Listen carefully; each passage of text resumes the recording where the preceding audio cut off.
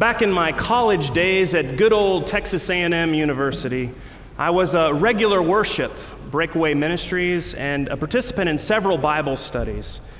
The contemporary Christian culture of A&M in the late 90s was actually pretty helpful for me in my faith development, and I mostly avoided becoming too narrow-minded about any faith question because I had such an excellent being brought up in the Episcopal Church. Now, back in those days, we used to half-joke quite regularly that all of us guys were looking for our P31 wives. For those of you who don't know, P31 is a reference to the book of Proverbs, chapter 31, which describes a capable wife. Who can find? She is of more value than jewels. Well, that in itself sounds pretty good, but if you go on from there in Proverbs 31, there is a description, a list of qualifications of this woman, and it seems like she is perfect in every way, possessing every quality that one could be looking for in a partner, and none of the imperfections. And of course, all of the young ladies at A&M in those days were looking for their ideal husband or their Boaz, a man of wealth, of status, and of character. Now, not once during all that time did I ever have a woman ask if she could glean in my fields, probably because I've never owned any fields. But Ruth and Boaz as prospective young partners for young Christians isn't really the worst thing that one could hope for, as long as the judgmental comparisons to living people are avoided.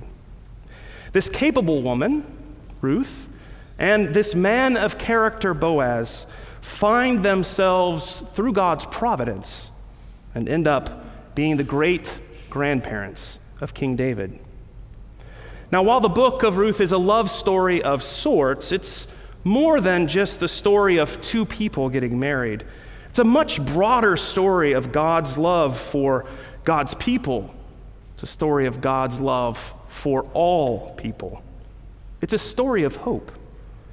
Now, we've walked through the first two chapters of Ruth these past two Sundays, and we've learned about Naomi's tragic losses, of Ruth's faithfulness, of Boaz's generosity to Ruth, and by extension to her mother-in-law, Naomi, throughout this barley harvest. Today in chapter 3, we continue that narrative in Naomi's instructions to Ruth, and Ruth carrying out those instructions, and then reporting to Naomi what has transpired. One of my favorite characteristics about the book of Ruth is that it's a fun and easy way to learn some important biblical Hebrew. There's a handful of Hebrew words I think are crucial for all Christians to know and to understand because they inform how we know and understand God. 4 of these words are prominent in Ruth chapter 3.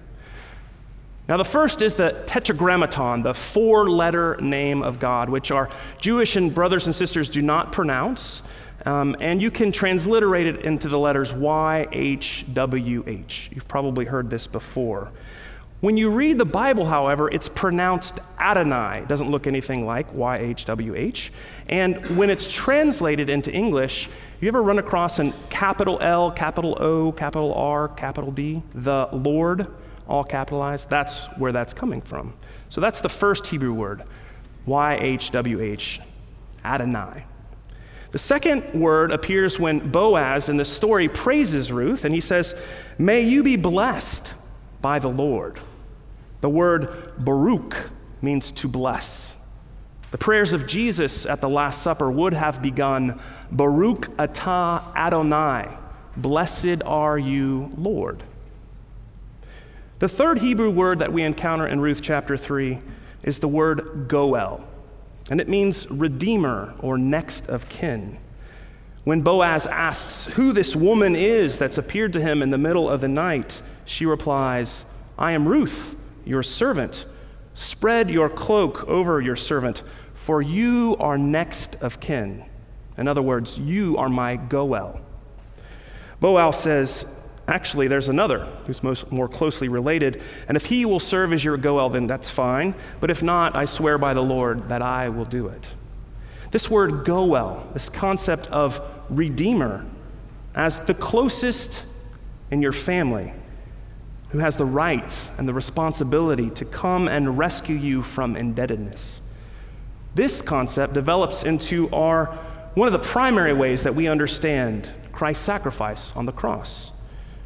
Jesus is our Redeemer, our Goel. He's our brother, our nearest of kin, closest family member, who has the right and the responsibility to rescue us from being enslaved to sin.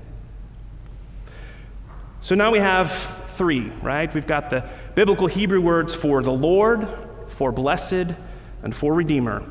All are hope-filled words, and they lead us to our fourth Hebrew word, which is what the book of Ruth is really all about. And the word is hesed. It means loving kindness.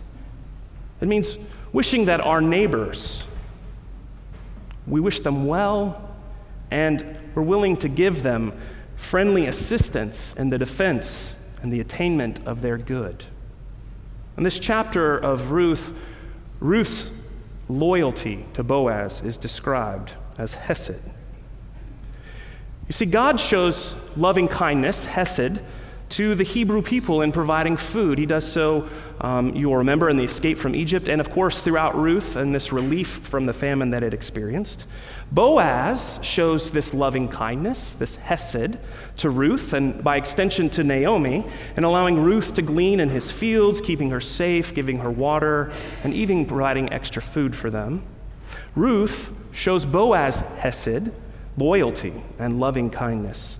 First, by staying in his fields, and then in our chapter today, in her marriage proposal. In the course of the biblical narrative arc, throughout salvation history, God shows loving kindness, God shows hesed to Israel. And God's people are in turn called then to show hesed to those who are not part of the in-group, part of the elite, to those who are oppressed, and to those who are foreign. Now, the book of Ruth itself, most biblical scholars believe, was written in response to the sectarian and xenophobic books of Ezra and Nehemiah. It's produced during the period of after the Babylonian exile.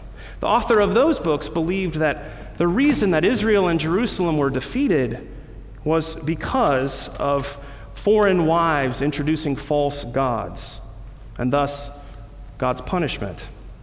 Ezra and Nehemiah want Israel's bloodline to be pure to try to prevent upsetting God any further. But the problem with this type of thinking in the Old Testament is that God is always calling Israel, and by extension you and I, his church today, to welcome the foreigner, to be a light to the nations, to bring all people into God's fold. Back in biblical times, as well as today, people have a tendency to blame any problems they might be facing on those who are different rather than looking in the mirror. Xenophobia, the fear of people from other countries, cultures, has never, in the course of human history, worked out well. Nor should xenophobia be tolerated by any person of faith. Remember the Jewish Holocaust, the murder of black families by the Ku Klux Klan, and the Indian caste system, which actively has hurt those of the lower castes. Remember when, during World War II, Japanese Americans and Japanese Canadians were segregated from the population and lost basic rights and liberties? And remember the Native Americans' treatment at the hands of the colonialists. The book of Ruth was written long ago to show the gift of people from different parts of the world, the gift of different cultures that one can bring to one another through God's providence.